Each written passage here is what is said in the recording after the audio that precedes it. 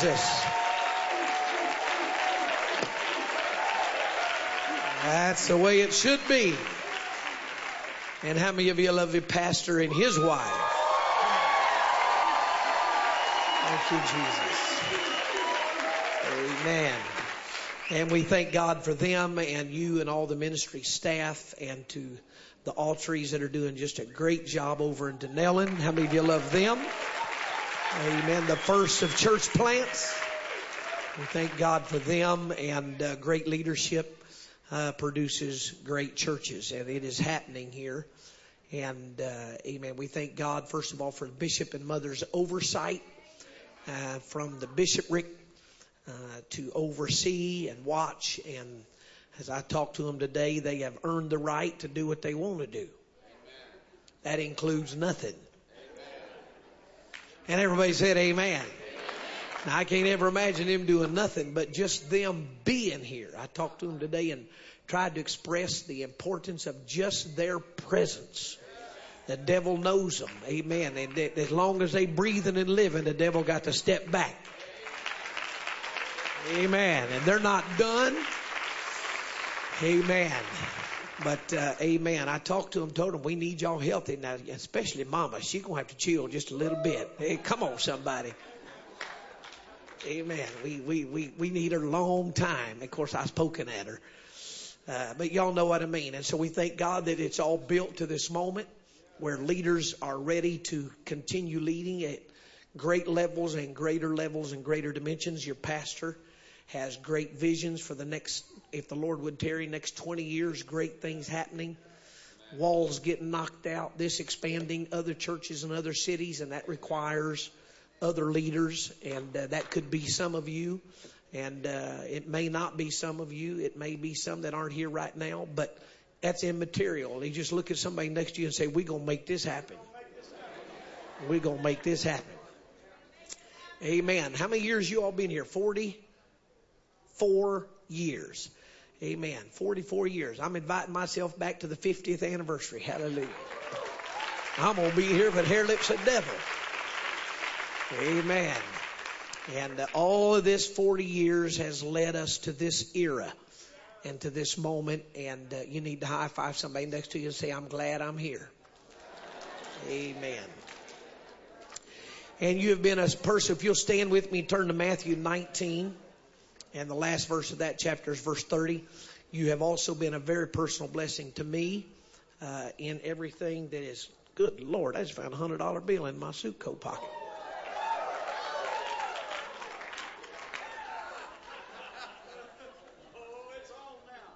Oh, I'm fitting to preach now, boy, I'll tell you now. Hey, shot, I don't remember, I'm thinking now, I don't remember putting no $100 bill in there. Well, I'm giving you praise, Lord. I got one of them J.J. Bourne miracles right there. He was always finding money in his pockets that he knew wasn't there. I will not be taking my coat off tonight. Hallelujah. Devil is a lie. Amen. Ain't no Judas in the house of God, is there? Hallelujah. Come on now. Oh, y'all let me play. But y'all been a great blessing to me and just getting to be here and hang out with crazy people in great church. It's been wonderful. Amen. And I can't wait to come back. Thank you, Jesus. Verse 30. Amen. Matthew chapter 19, verse 30. But many that are first shall be last, and the last shall be first. The next chapter, verse 1. For the kingdom of heaven are like unto a man that is a householder, which when he went out early in the morning to hire laborers into his vineyard, and when he had agreed with the laborers for a penny a day, he sent them into his vineyard. And he went out about the third hour and saw others standing idle in the marketplace, and said unto them, Go ye also into the vineyard, and whatsoever is right I will give you. And they went their way. Again, he went out about the 6th and the 9th hour and did likewise. And about the 11th hour he went out and found others at the 11th hour standing idle, and saith unto them, Why stand ye here all the day idle? They say unto him, Because no man hath hired us. He saith unto them, Go ye also into the vineyard, and whatsoever is right, that shall ye receive. So when even was come, the Lord of the vineyard saith unto his steward, call the laborers and give them their hire, beginning from the last unto the first. And when they came that were hired about the 11th hour, they received every man a penny. But when the first came, they supposed they should have received more, and they likewise received every man a penny. And when they had received it, they murmured against the good man of the house, saying, these last have wrought but 1 hour. And thou hast made them equal unto us, which have borne the burden and heat of the day. But he answered one of them and said, friend, I do thee no wrong. Didst thou not agree with me for a penny? Take that thine is, and go thy way. I will give unto this last, even as unto thee. It is not lawful for me to do what I will with my own. Is thine eye evil, because I'm good? So the last shall be first, and the first last. For many be called, but few chosen. I want to preach just for a few moments on what I believe is a very key ingredient for sustained revival. And I want to title this, The Last Shall Be First. Amen. The last shall be first. Amen. Lord, we thank you for this great church and this great moment of time that we have had together and are having together. We thank you for the many miracles that are happening and have happened. We thank you for the many that have been filled with the gift of the Holy Ghost, your Spirit that raised your own flesh from the dead. We thank you that within many in this building resides your Spirit, the same Spirit that moved on the face of the deep in the beginnings and drew dry ground from the waters. We thank you, Lord, that it is the one Spirit. It is your Spirit. It is you that lives in us. And we thank you for it. And now we pray for an open door of utterance, that the mysteries of the gospel of Christ can be preached and received. We pray it in Jesus' name. And everybody said amen. Amen. You may be seated. Parabolic scholarship teaches when interpreting a parable, common sense is needed. All things are not to be searched out word for word, but we must remain focused on the main object for which the parable was told and for which it is composed. What is the teaching? Why is he teaching it? And to whom is he teaching the parable to? We must be very careful not to overexpose in parables every detail of the parable or over-apply the details, or the main point is missed and the lesson overlooked in the details. Like the 3 lost things in John, in John, where it's the lost coin and the lost sheep and the lost son. There's as the old bishop said, the text is pregnant with preach, but everything doesn't need to be preached. Basic points are something was lost, something was found, and somebody rejoiced. The shepherd rejoiced when he found the sheep. The woman rejoiced when she found the coin, and the father rejoiced when his son came home. But also the shepherd went to somebody and said, would you rejoice with me? And the woman went to somebody and said, would you rejoice with me? And the elder brother is supposed to be the third part. And that's the main point that doesn't work in the third parable is the dad can't find anybody or his own son to worship and rejoice with him. That's the 3 main points. There's a whole bunch of stuff. We can beat the prodigal to death, and we can beat the elder brother to death, and we can, the woman lost the coin, and you got to be more careful. But that's not the point of the parables. And really, if you read chapter 15, verse 1, Jesus is telling these 3 parables because he's dealing with Pharisees who murmur and say, look at Jesus sitting over there, sitting down with sinners. And when Jesus realized what they were saying, let me tell y'all a story. They don't get it on the first parable. They don't get it on the second parable. And they don't get it till he tells the third parable, because the Pharisees are in the house. They are religious, but they don't know how to rejoice with anybody that found what they lost. So one of the keys to revival is, especially in the body of Christ, the church, which is global, is to remember from a God standpoint, when God looks down at us, he sees little Bellevue and it's like the head of a pin needle. And then he sees Ocala and all the other areas, and Denellen and all the other areas, and God sees all of it. And when God sees all of it, He sees His body, which is the church. And the body has to nourish itself. Every joint is to supply nourishment to the edification of itself. Some nourishment we get spiritually comes from God. But then we also get other nourishment that only comes from each other because God nourished us. Amen. And so one of the greatest things that has to happen is that we learn how to rejoice with each other when we find what we lost or when God blesses us. See, how few hand claps we get. And the key to that is if we're praying for each other and God blesses them, or i.e. answers your prayer, why would you be jealous? Let me just say it this way. You can't be envious and jealous of somebody you prayed for that God would bless them. Because all God did was answer your prayer. So there's this horizontal effect that has to go on. Churches have to, I'm an evangelist. Churches have to rejoice with each other. People have to rejoice with each other. Saints have to, amen, rejoice with each other. Part of the strength of the daughter works and congregations that you have started and will start is that they need you to rejoice with them. They may not pray 50 through this month, but they prayed 5. And they need not just, give them precious. Okay. They need you to rejoice with them, because at that dimension they are, amen, it's as great as your 50. And then Denellen's got to rejoice without being jealous.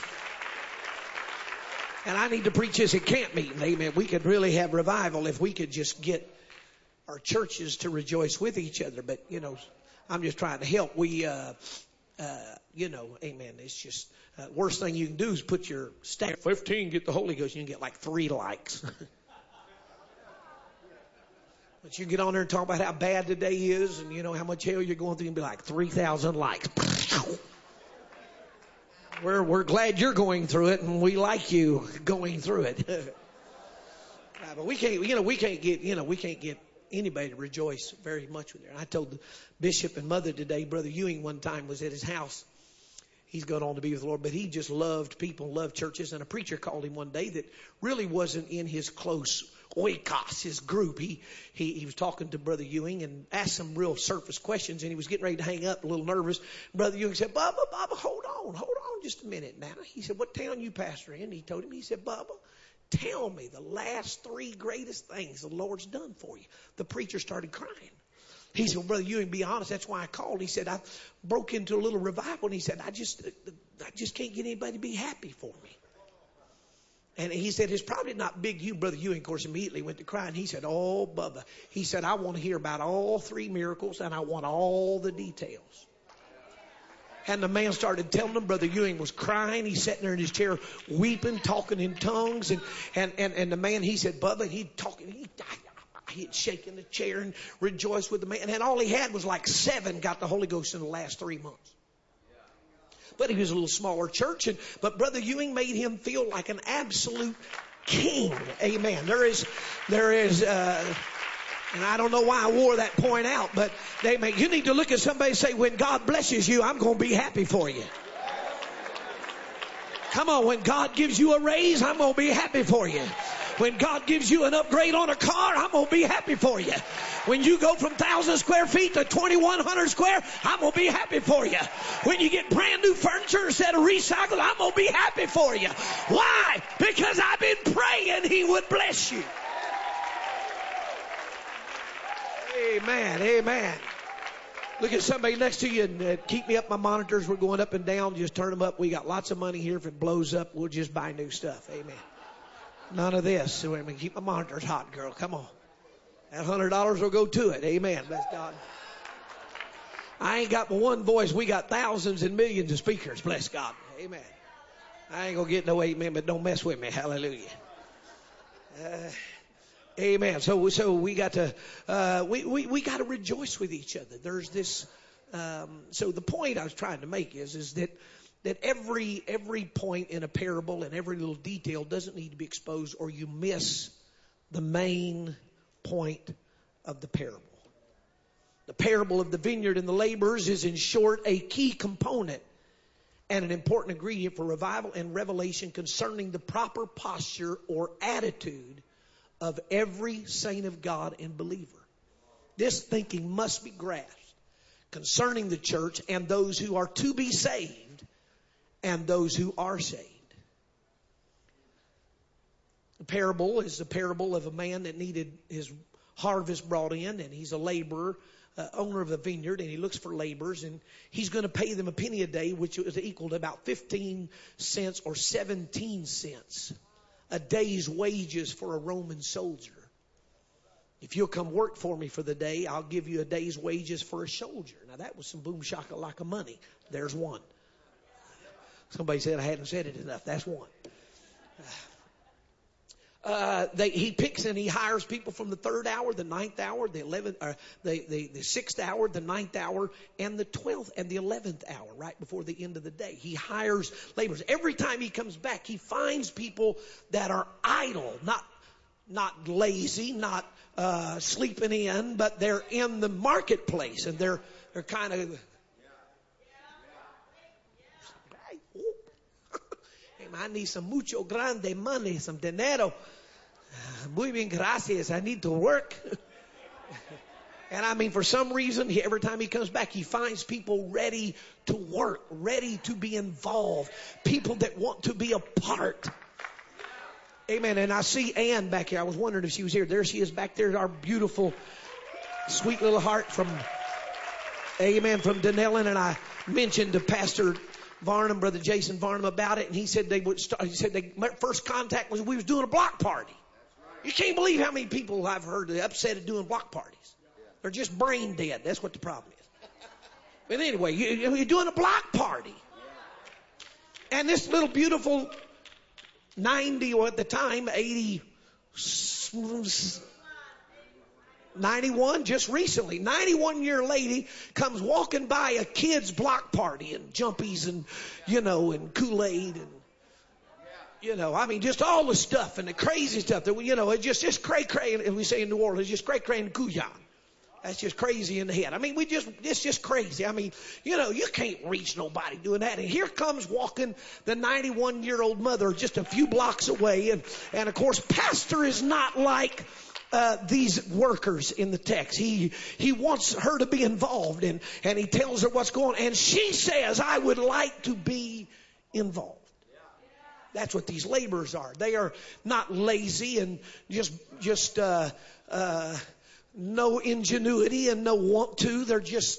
They haven't been invited. I wonder how many hundreds of people are about to be a part of this good man's house that are wanting to be a part. They want to be a belonger. They want to be involved.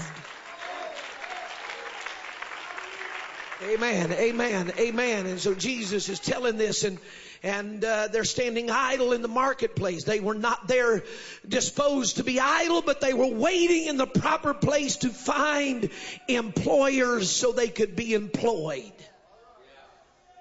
He's done it at the 3rd hour, the 6th hour, the 9th hour, and the harvest is so great, and the harvest is so grand, and the harvest is so wide that the many laborers he's hired has not been able to get it all in, though they've worked since the 3rd hour and the 9th hour and the 6th hour of the day. They've worked, but they can't get it in. And at the 11th hour, the owner of the vineyard comes back and says, I need more workers. And what's amazing is the only one he said he'd give a penny to was the first group, and the rest of them he just said, whatever's right, I'll pay you. They said, yeah, boom, shakalaka, that's 2. Amen, we'll go. He didn't mention any more about the penny, the 17 cents. He just, I'll pay you. And okay, you know why? Because they wanted to be a part. They really weren't concerned with all the bless me, give me, help me, I'm only in it for what I can get out of it mindset. They just said, amen, you need workers, we'll do it. He said, all right, go hurry. Get out there and work. And when it's all done, just trust me, I'm going to take care of it. They said, high five, baby, we out. And they went to work and everything was going on. But when it came time for payday, for the last group, just an hour later, he started with the last. paid them 17 cents. And it was all cool till he got to those that came first. And when he paid them the same 17 cents that he paid those that came in last,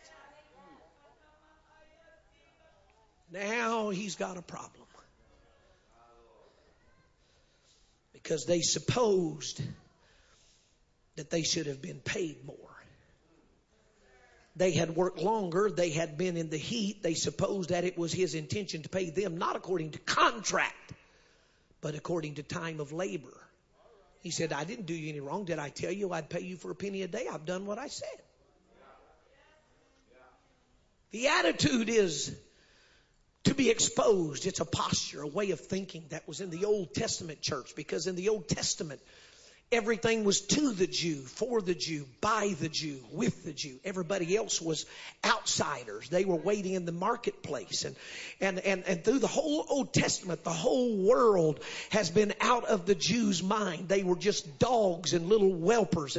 And dogs, it literally means an investment not worth the price. I mean, they were the offscouring. The Jews didn't want anything to do with the Gentiles, which was everybody else in the world. But what they didn't know was they were worshiping a God that wasn't just worshiping it, worried about the Jews. He was a God that was going to try to reach the whole world. Now God's got a problem. Because the people he's using only want it for them, with them, by them, and to them. But the God they're working for wants it for everybody.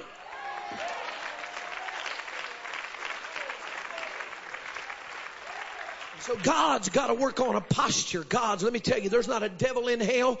There's not a devil in city. There's not a devil in Florida. There's not a devil in the North America, around the world, that can stop a church that wants to get their attitude right and reach the lost and hire the laborers. I'm going to say it again. There's not a devil can stop the church. But I tell you what can. It's a wrong attitude and a wrong posture.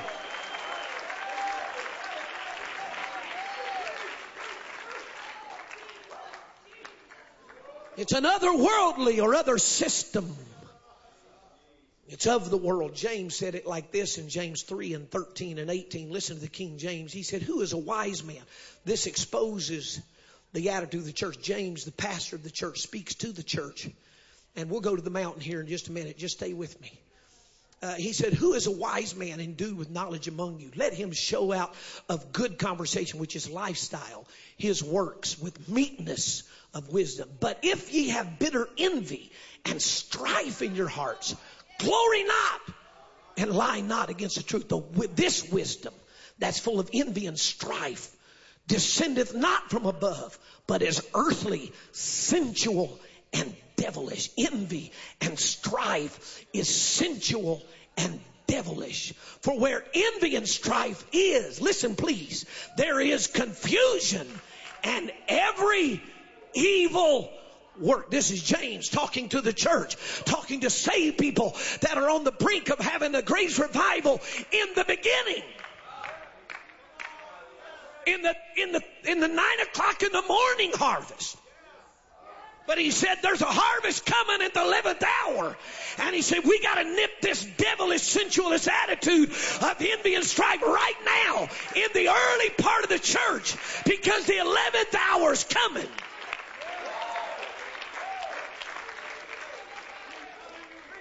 And he's saying we got to nip this in the bud. We got to take care of this. But he said the wisdom that is from above is first pure, then peaceable, gentle, easy to be entreated, full of mercy and good fruits, without partiality and without hypocrisy. That's the wisdom that comes from above. It's pure and peaceable, gentle and easily entreated. Listen, say folks, full of mercy, no partiality. And the fruit of righteousness is sown in peace of them that make peace. Listen, this is another translation, gets a little plainer. He said, do you want to be counted wise, to build a reputation for wisdom? Here's what you do. Live well, live wisely, live humbly. It's the way you live, not the way you talk, that counts. Verse 14, mean-spirited ambitions isn't wisdom. Boasting that you are wise isn't wisdom. Twisting the truth to make you sound wise isn't wisdom. It's the furthest thing from wisdom. It's animal cunning, devilish, and conniving. Whenever you're trying to look better than others or get the better of others, things fall apart and everyone ends up at the other's throat. Real wisdom, God's wisdom, begins with a holy life and is characterized by getting along with others. Listen, I'm going to cut a bunch off both this. You can't even imagine how many growing churches and revivals I've seen squelched because the church folks couldn't get along. Now, the simplest way I know to put it is there's enough folks drinking Haterade outside in the world. They cannot come in the church and feel and sense and hear the same thing in here that they hear out there. That's animal cunning.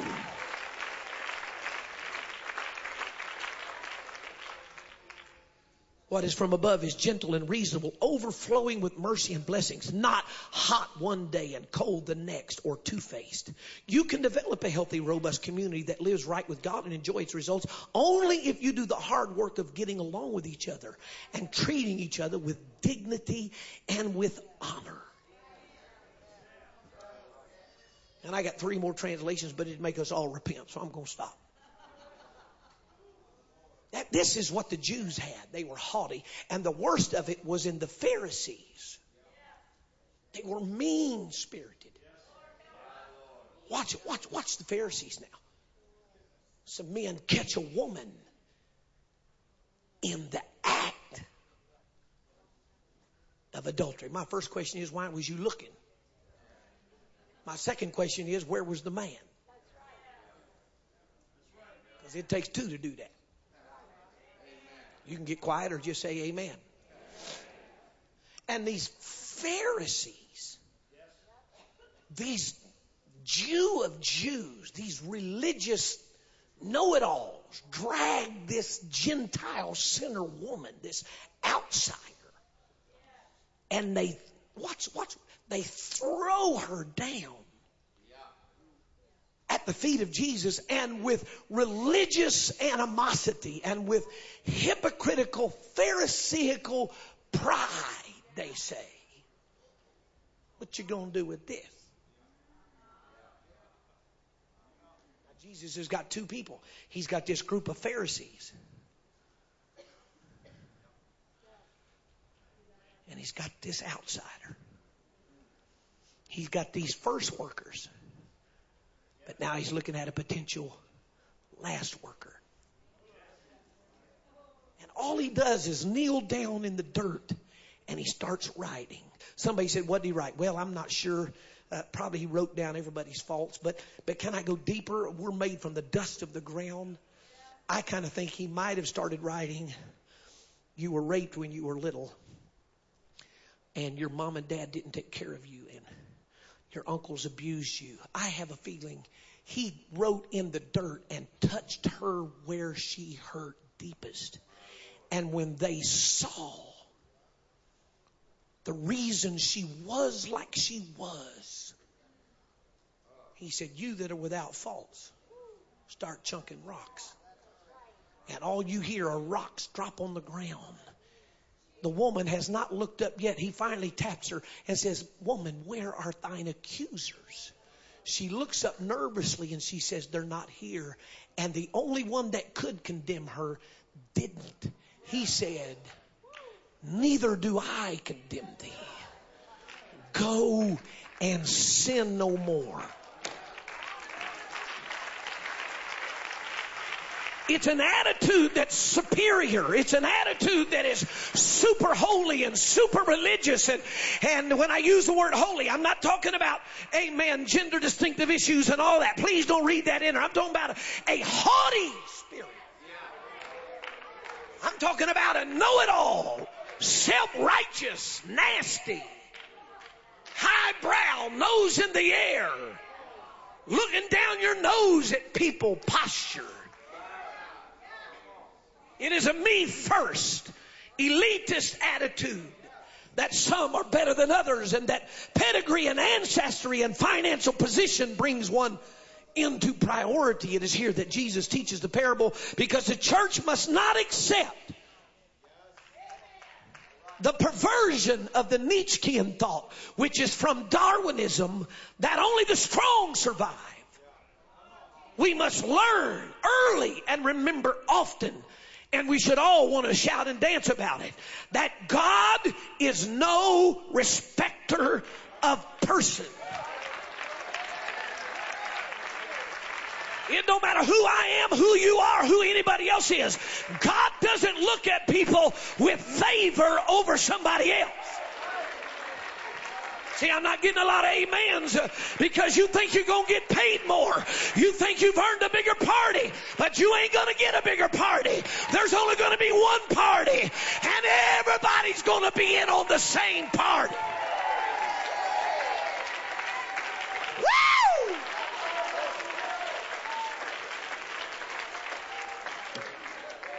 God doesn't have to have the elitist attitude to do what he's going to do or to do what he is doing. Hear me, Bellevue, and the ministries at Bellevue.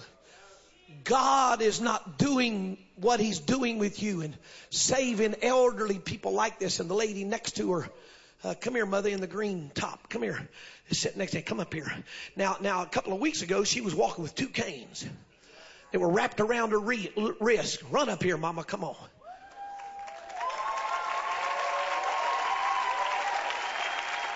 And see, I got 1, 2, 3. I don't know if anybody's going to rejoice with her. I mean, now, oh, glory. Thank you. Yay, that's what I'm talking about. Come on, mama. Now, what I want you to understand is God may have healed you 52 years ago, but just a couple of weeks ago, the same God that healed you, healed her. Nobody touched her. She dropped her canes and ran the aisle.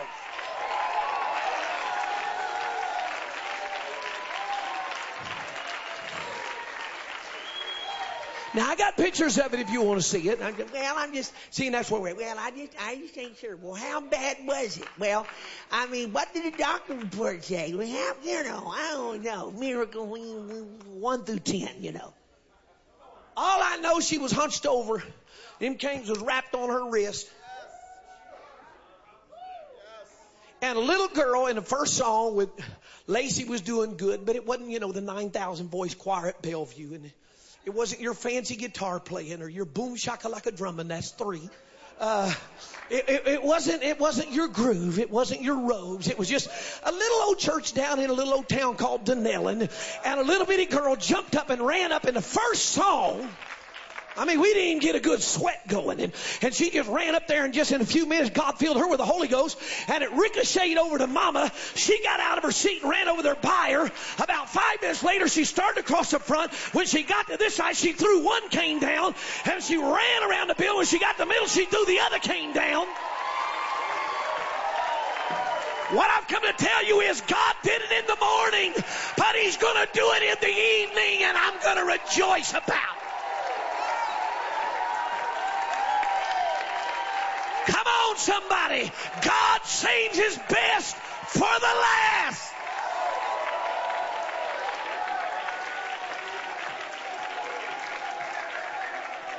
Woo! We're going to see bigger revivals, Bishop. We're going to pray more people through in revivals than ever happened when you was pastor. That don't mean you was bad. It just means this is last. You can be seated.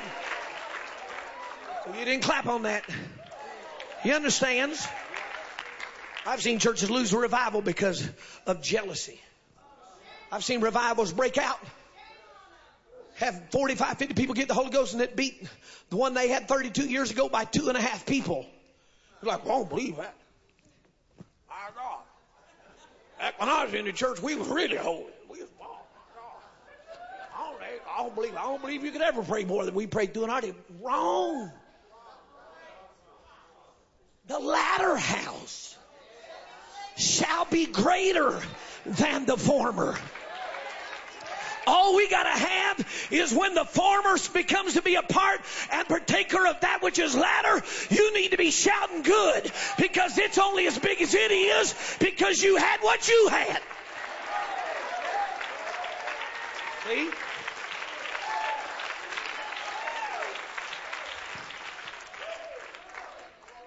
And I've seen it too many times.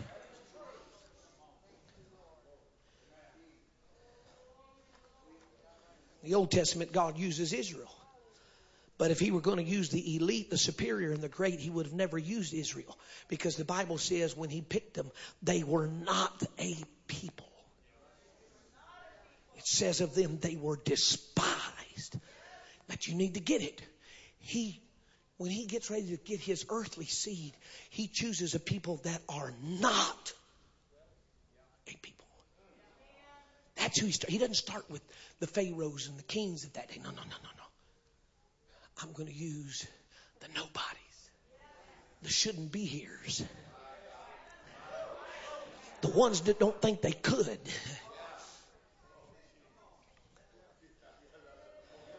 Brother Kleindens, don't be intimidated. Is this Zach? Zach, don't be intimidated by your dad. What a great friend he is to me in this church.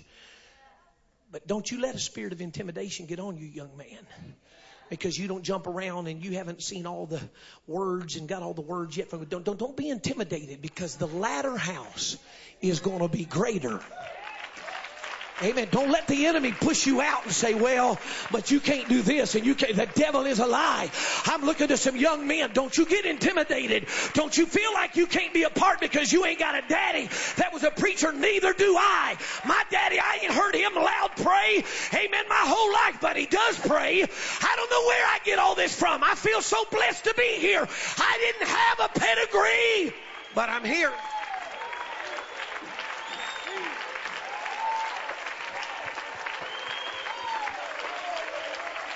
Come on, you got to get it off of your mind. Amen. God said, I'm going to start this thing out earthly, and I'm going to start with people that are not a people.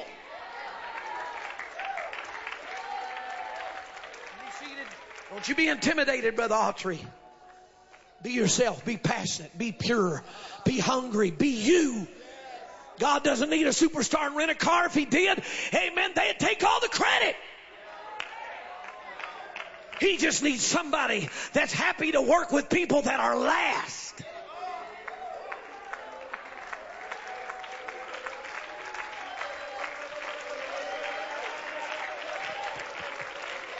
Everybody that starts out don't start out like this.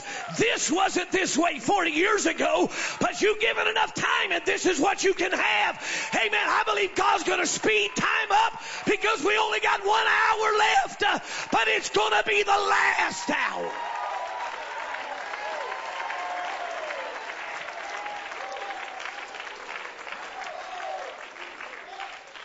Moses, I'm going to use you because you are drawn out of water. You are my choice. You were born to slaves. You are the son of captives. You are despised, but I choose you. I draw you out to lead millions out when it was only 150 when it went in. One son had 2 sons who had 12 sons, who became 12 tribes, who became 12 nations. But they went into Egyptian bondage, 75 to 150 people. But after 400 years of bondage, that was part of the prophecy given to Abraham. You're going to have kids, Abe, but they're going into bondage 400 years. Be very careful how you judge somebody's Egyptian bondage. We want to talk about, I'll bless them that bless thee and curse them that curse thee, and I'll make thy name great, and in thee shall all nations of earth be blessed. But we forget that last one. Now, Abe, when you start having these kids, they're going into captivity 400 years. A church that is a growing church cannot be condescending. And I'm not saying you're that way. I'm preaching preventative maintenance. You cannot be looked down the nose at people because they have been in bondage. We were all born in sin. And just because you got out first doesn't make you any more valuable than the one that gets out last. Oh, preach till I get happy tonight. Amen. You may have been in this 57 years. Don't look on somebody that hadn't got out yet. They're probably in this building because they want out now. And I got a word for you. The last shall be first.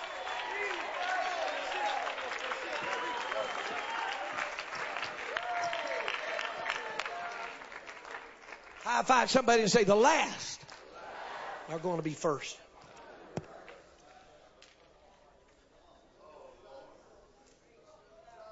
Even of Jesus, he was a man. Listen. Even of Jesus, he was a man despised and rejected of men.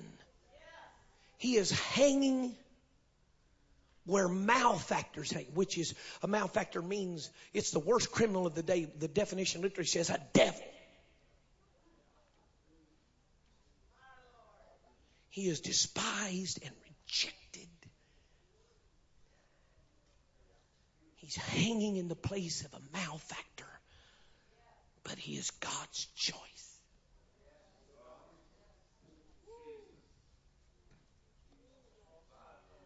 He humbles himself and becomes obedient even to the death of the cross. And when they say, art thou the Christ? All he does is say, you said it. God didn't use Genghis Khan or Julius Caesar, but he did use a despised man. The good news of the church and the kingdom is that if you feel despised tonight, if you feel rejected, if you feel like you're on the bottom, if you feel overlooked, if you feel like your living has disqualified you, I've got a word for you. God's coming back one more time in this last few moments of this 11th hour, and he's coming to the marketplace looking for somebody that wants to be a part. He's looking for somebody that wants to be a work, a toiler, a laborer. It don't matter who it is. It don't matter what you've done. Good to see you again tonight. Amen. You was in Denali. Glad you're here tonight. And I'm just going to talk to you. Amen. It don't matter where you've been. It doesn't matter what's happened. It doesn't matter. It doesn't matter. These people got stories. If we blew their cover, they'd run for the door.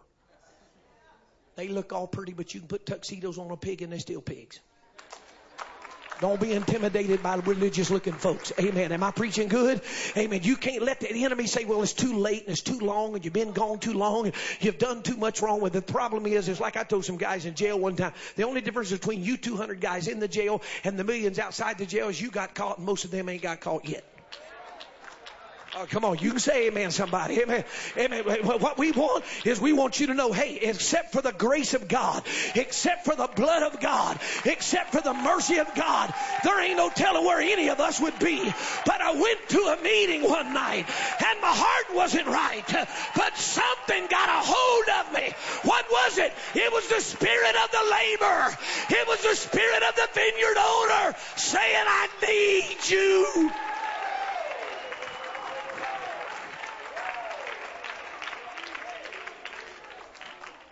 So Jesus begins to teach intently to these that will be carried over from the old system to the new, that their attitude and posture will have to change in the kingdom. If you are going to make the transition, we that are in the church must learn that in here, everybody say in here, masters must become servants.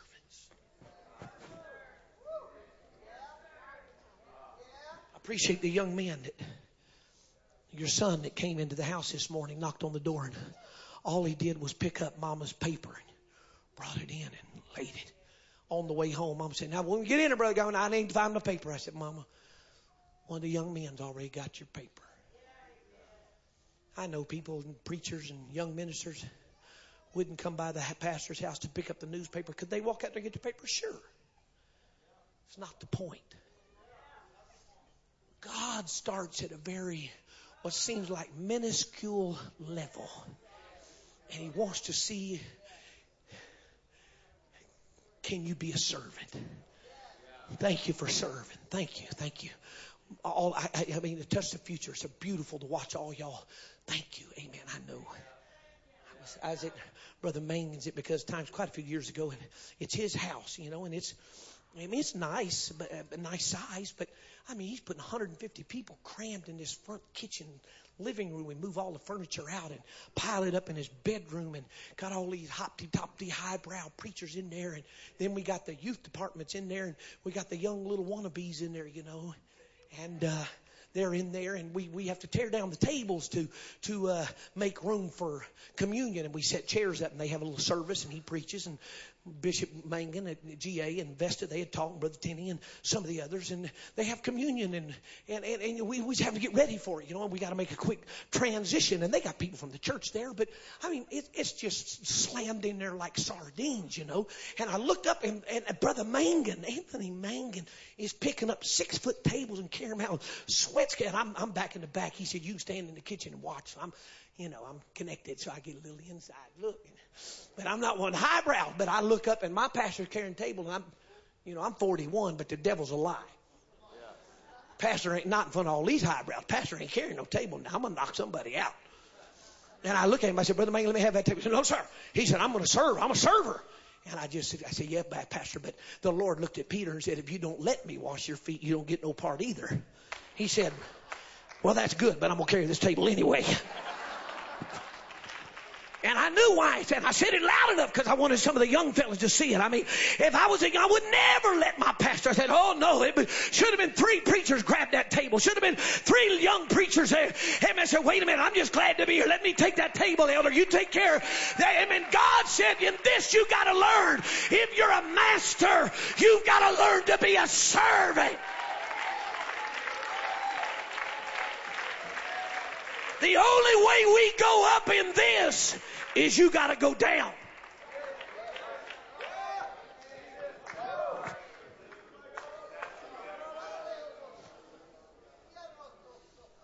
So we're being admonished not to be elitist. We are to exhort and lift and serve.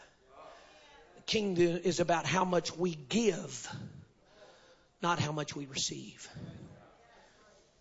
The theologian Bengel says the attitude that is taught here is in the Latin is electi electorium, which is the elect of the elect. Matthew 19:27. Jesus gives the first shall be last, and the last shall be first. After Peter asked, "Behold, we have forsaken all." Now, can you see Peter? He said, "We have forsaken all,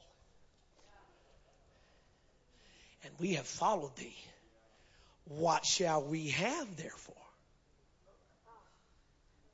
Read. Next verse. "But of these who seem to be somewhat, whatsoever they were, it maketh no matter to me. God accepteth no man's person. For they who seem to be somewhat, in conference added nothing to me," Jesus said. You think you'd a boom shakalaka, that's 4. He said, they seem to be somewhat in conference, added nothing to me. Here's what he's saying. Peter, you may have left everything, but I left the throne of glory. You ain't left anything. You haven't sacrificed. I left. I put on the likeness of sinful flesh.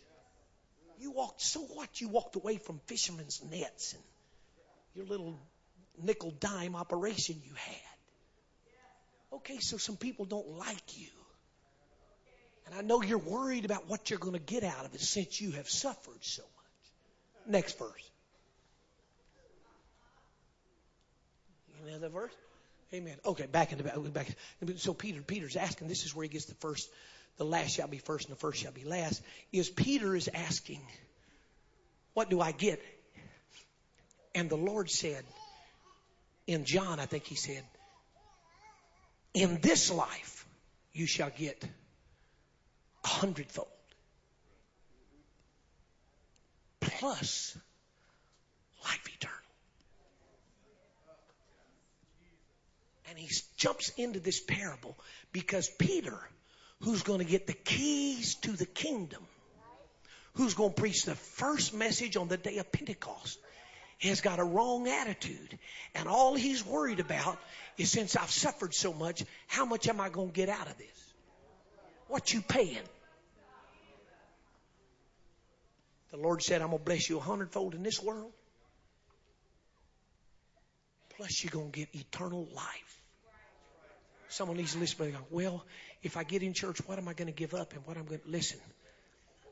When we get on the other side, if any of us make it, if we get on the other side and you find out something you gave up you could have kept, you ain't going to be upset. Because when you look out the gates and you look down in that fire pit where the worm dieth not and you hear all them screams coming up out there, you're going to be like, hey, it's all cool. You want me to tell you why they throw crowns down? Because we just glad to be here. I don't need no crown for soul winning or nothing. I'm just glad to be here. Come on, I'm trying to tell somebody, you don't need to worry about what you don't do and what you don't get and what you gave up. The devil is a lie. Amen. You're going to get 100-fold better life now, and you're going to get life eternal. Why? Because the last shall be first.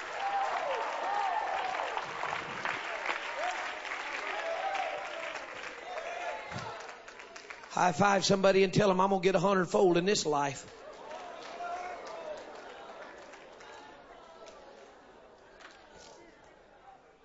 Let me finish. So Jesus is emphasizing that we must not get carried away with our giftings, our station in life, our political position, our religious status, your anointing. You know, I got to sit down for the last 6 months and heal. And one of the things that hit me about 4 months into it is that the posts kept coming. People kept getting the Holy Ghost without me.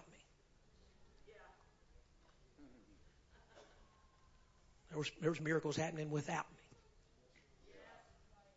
There was new churches being planted without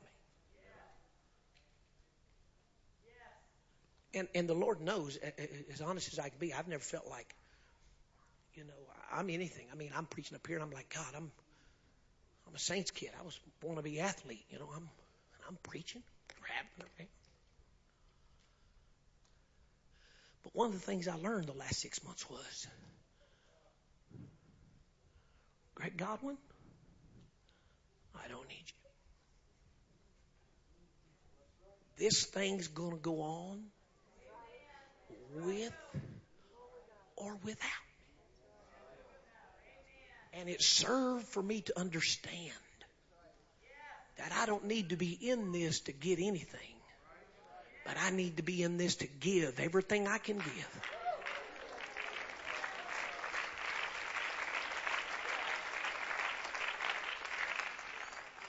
Problem then is an internal attitude of ambition and pride within the matrix of servanthood. We must not miscalculate the place of service as a place to serve self. Don't compare yourself with rich young ruler types who won't give their all but only give to receive.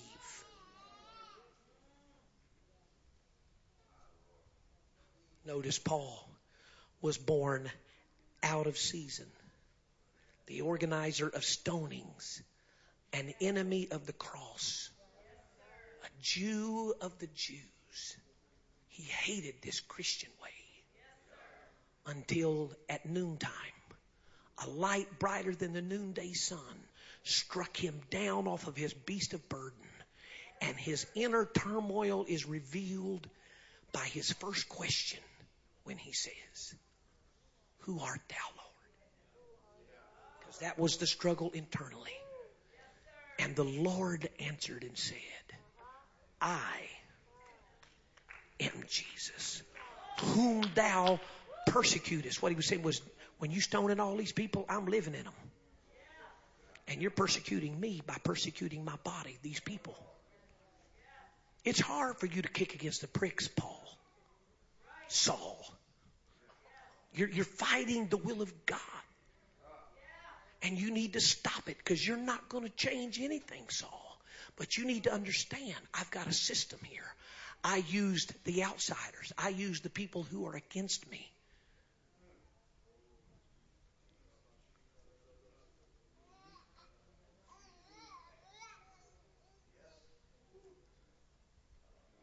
blinded by the light. You know what the Lord says? Here's what I want you to do now, Saul. I'm going to make you Paul, for you shall be called a minister and a witness. You stone masses, and you're full of hate, and you're a Jew of Jews. You're a Judaizer. But I'm fixing to change you, and I'm going to make you a minister, and I'm going to make you a witness. Now, here's what I want you to do. I want you to go to a street called Straight, and there's a man there. He's going to be your pastor.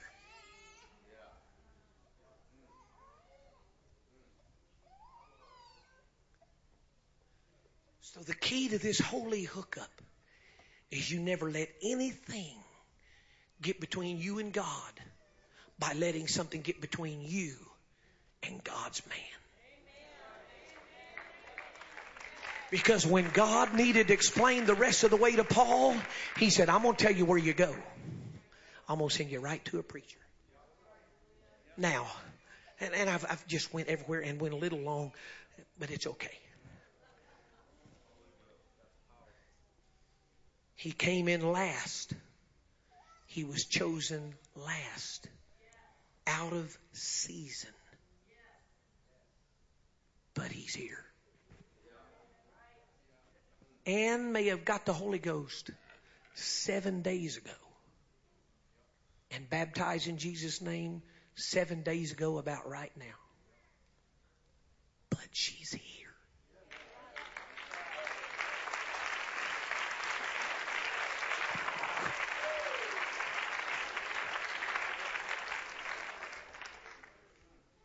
God is about to, and here's the whole message. God is about to fill this church with last people.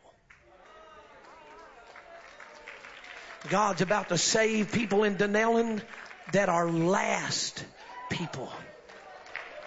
Ooh, I feel the Holy Ghost. And when God is filling these last people, the job of this first church is to rejoice over these last people that are going to get the same reward that you are.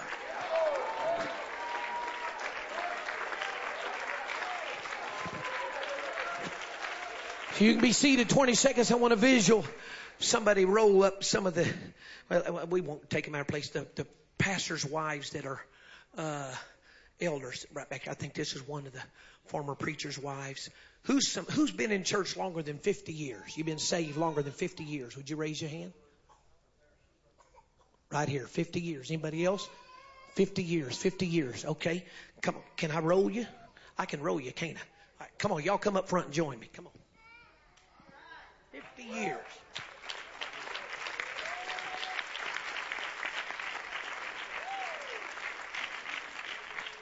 I've always wanted to be one of them airport guys. Hallelujah. I promise you I could do it better than they can do it. Hallelujah. 50 years. This lady was a pastor's wife. Yes, sir. Yes, sir. And a good one. Yeah. Come on, mama. 50 years? How many years? 17 to 73. I couldn't understand that. From 17 to 73. 17 to 73. Is that what you said? She don't look that old. You look like the boom shakalaka. That's 5. How long has she been saved? I came in 1945. 1945. Somebody do the math. I can't count. How many? 71. Let's let her sit right there on the platform. How long you been saved? Well, she was baptized carrying me, and I got the Holy Ghost when I was 5. First. She's pastor's wife. May the Lord bless you. Can I say this, church? Thank you for honoring these beautiful ladies. Thank you. Husbands have gone on, but thank you for honoring them. These are great, great women. We got great churches now because 50 years ago we had preachers' wives. Okay, you can be seated. Who's had the Holy Ghost 40 years? Real quick. Come on, quickly. Run up here, elder. Come on back here, brother usher. Come on, 40 years. 40 years. Come on, quickly. You been here 50 years? Well, that's called saved. Why didn't you speak up earlier? Hallelujah. In the name of Jesus. Okay, let's give honor to Mama. She's been here over 50 years. Hallelujah. She's only 57. Hallelujah. And had the Holy Ghost 50 of them.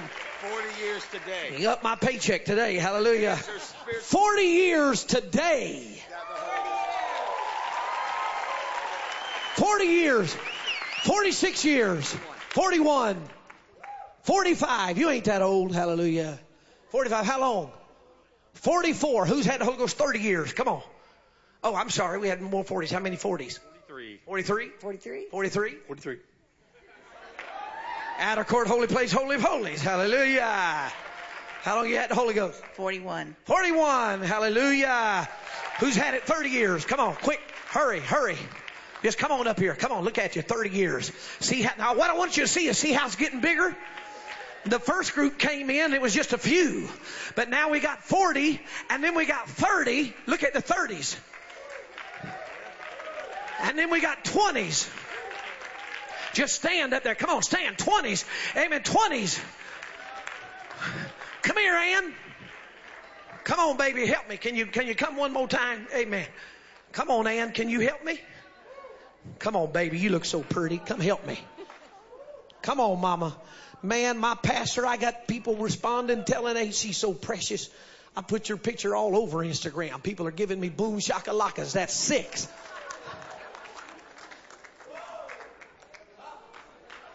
Come here, Bubba. Yeah, come on, come on, come on. We got to break you in right. Come on. He just coming back around. But Mama got in here and 92 years old, just 7 days ago. She turned 92. Amen. And it ain't going to be long. He's going to be in here with us. How many of y'all believe that? Come on. He coming in. Come on. Amen. And I got good news for you. The first are going to be last, but at last are going to be first. Which simply means we're going to rejoice over him and her just like we rejoice over this mother of Israel. Get your hands up in the air. Bellevue and Dunellen. There's about to be a revival of the last harvest in this church.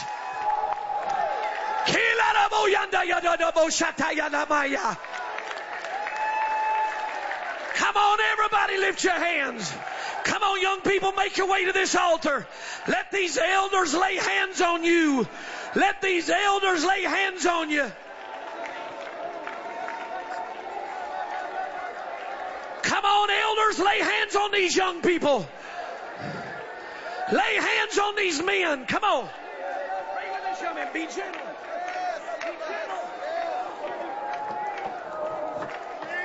That's it, Granny. Pray for them. Young people, get to these elders. Let them lay hands on you. This young man just got the Holy Ghost Friday night at the Youth Impact. The last shall be first. Rejoice with them. Don't be jealous and envious.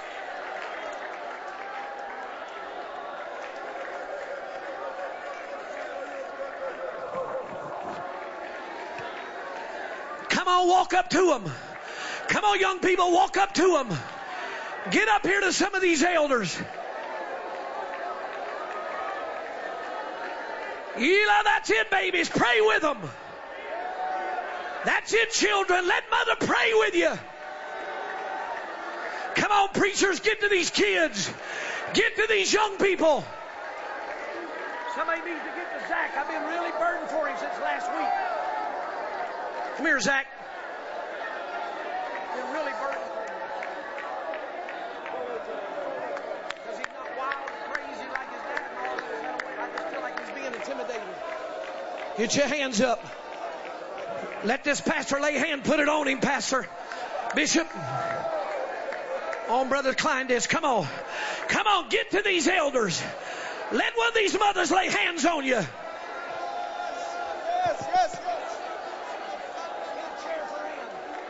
Come on, you need to get to one of these elders. They've been around this 50 years or longer. Put it up there for her. Let her sit down. Come on, come on, come on, come on. Come on, young men. Come on, young ladies.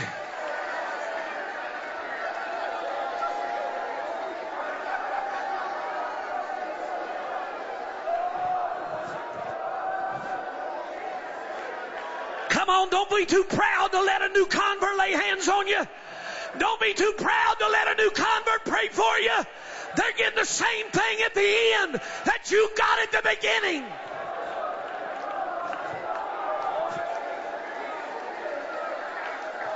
Come on, Bellevue.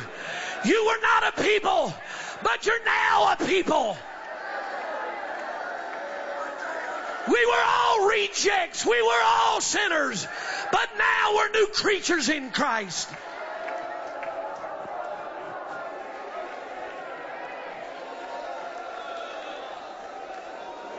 Come on, love on them, love on them, love on them, love on them.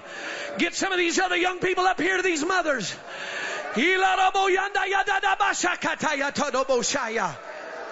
Oh, Holy Ghost.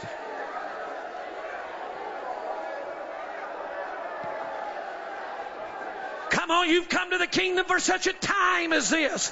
It's the remaining few moments right before midnight, right before the rapture, right before eternal life. He needs you.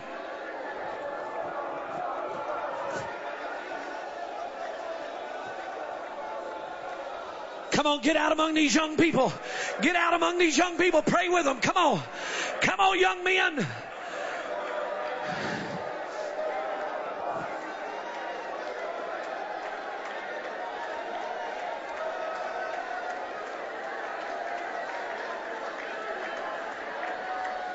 Come on, everybody put your shoulders to the wheel. Everybody into the harvest field. We all get paid the same thing. There's no big I's and little U's in this. Everybody's needed.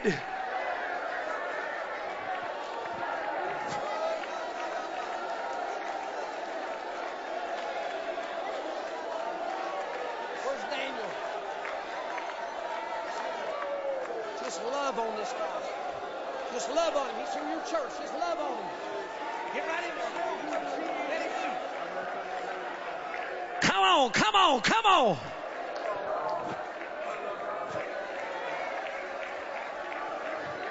Come on, Denellen. Everybody's here for a reason. You've been called. You've been chosen. God needs you, ma'am.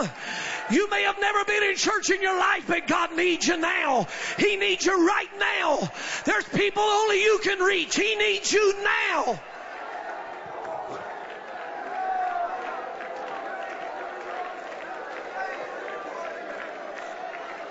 Oh, come on, He needs you now. He needs you now. He needs you now. He needs you now.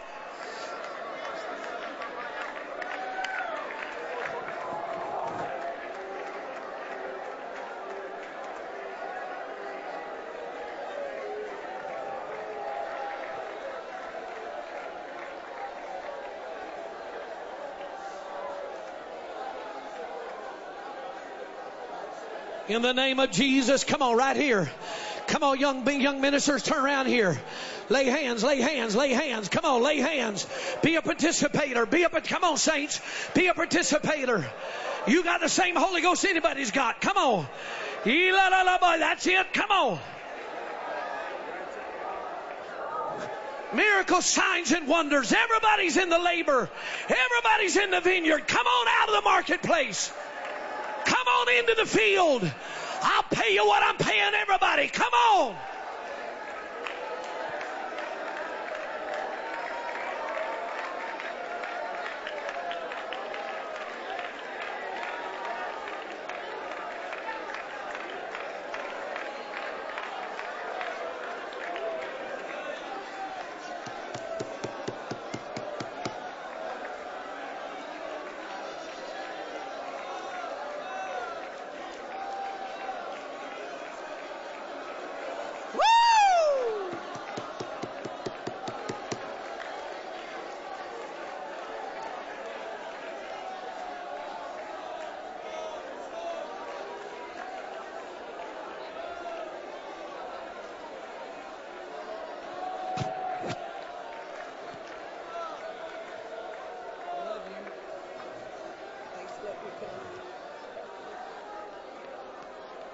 helped me more than I've helped you. I love you.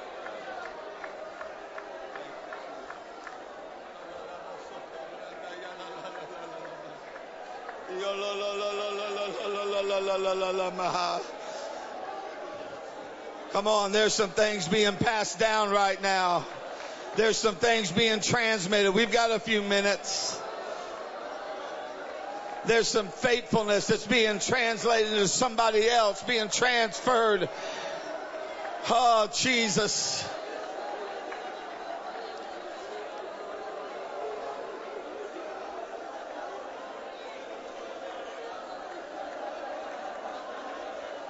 Jesus. Jesus.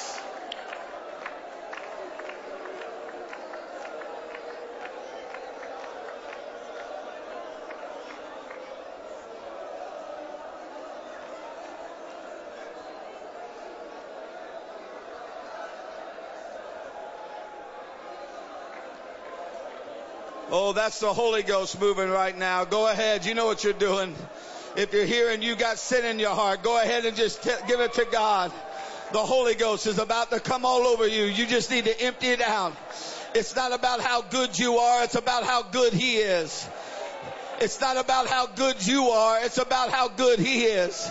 And He loves you so much, He's going to give you the same Holy Ghost He gave them at the beginning. That's it. Just believe it and receive it in the name of the Lord Jesus. That's it. You just start talking to Him. You're going to find He's close. Here I am, Jesus. I need you. Go ahead. Talk to Him.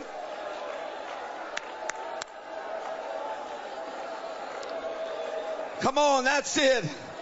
Come on, the Father's wrapping some people up. Let's let the Son also say, I'm glad my brother came home. I'm glad my sister came home. We're going to rejoice together. God is doing a work.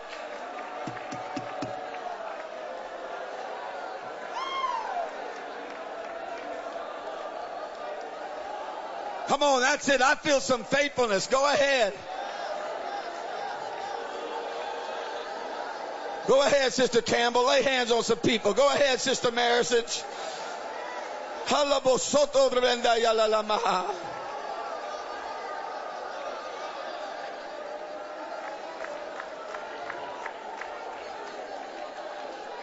You can do this because it's bigger than you. God is going to help you. God is going to walk with you all the way through this process. Yes.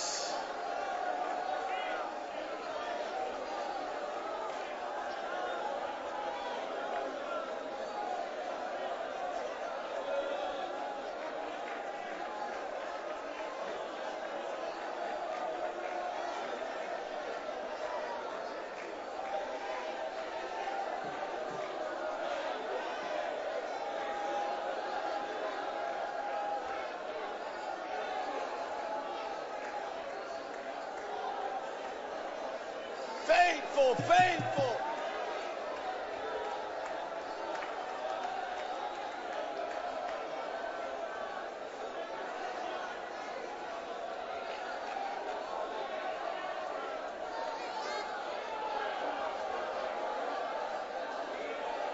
Let those tears flow. That's it, young lady.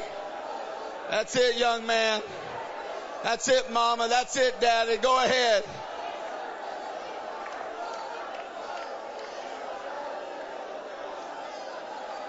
That's it. Talk to the Lord together. That's wonderful.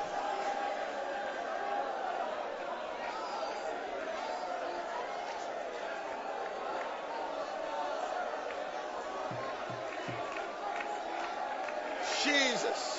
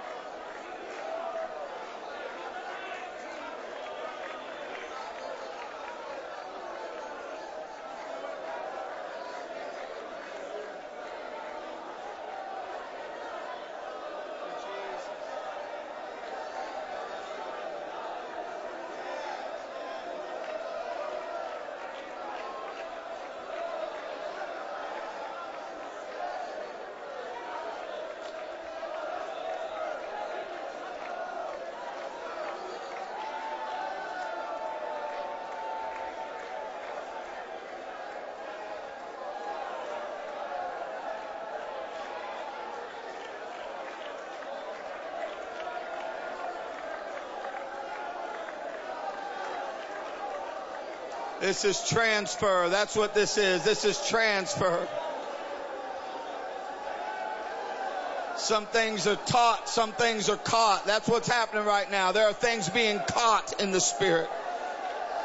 There's mantles of faithfulness. Things are being caught in the Spirit right now.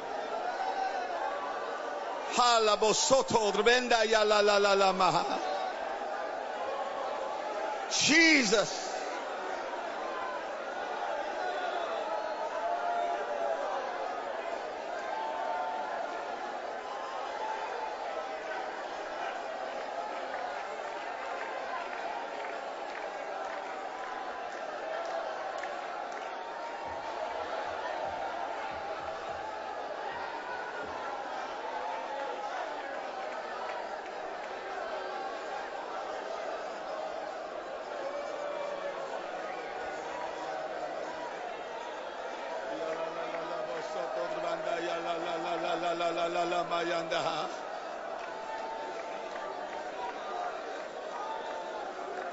Come on, that's the Holy Ghost moving.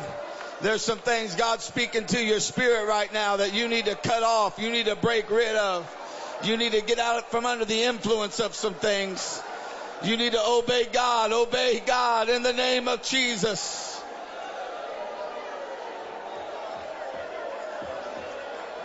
He that endureth to the end, the same shall be saved. You got to make up your mind. You're going to fight like a good soldier. That's what the Bible says.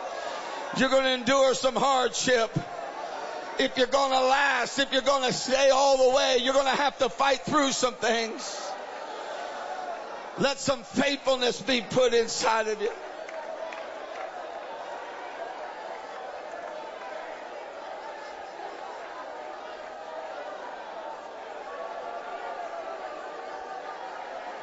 Hallelujah.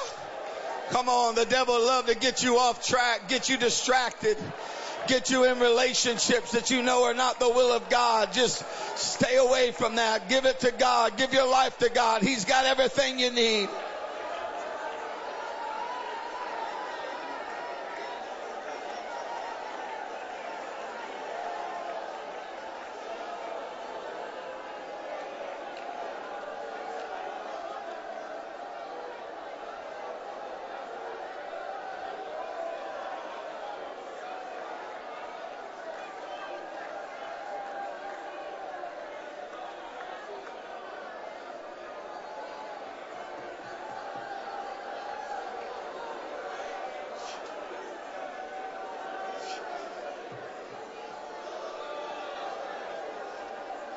Jesus.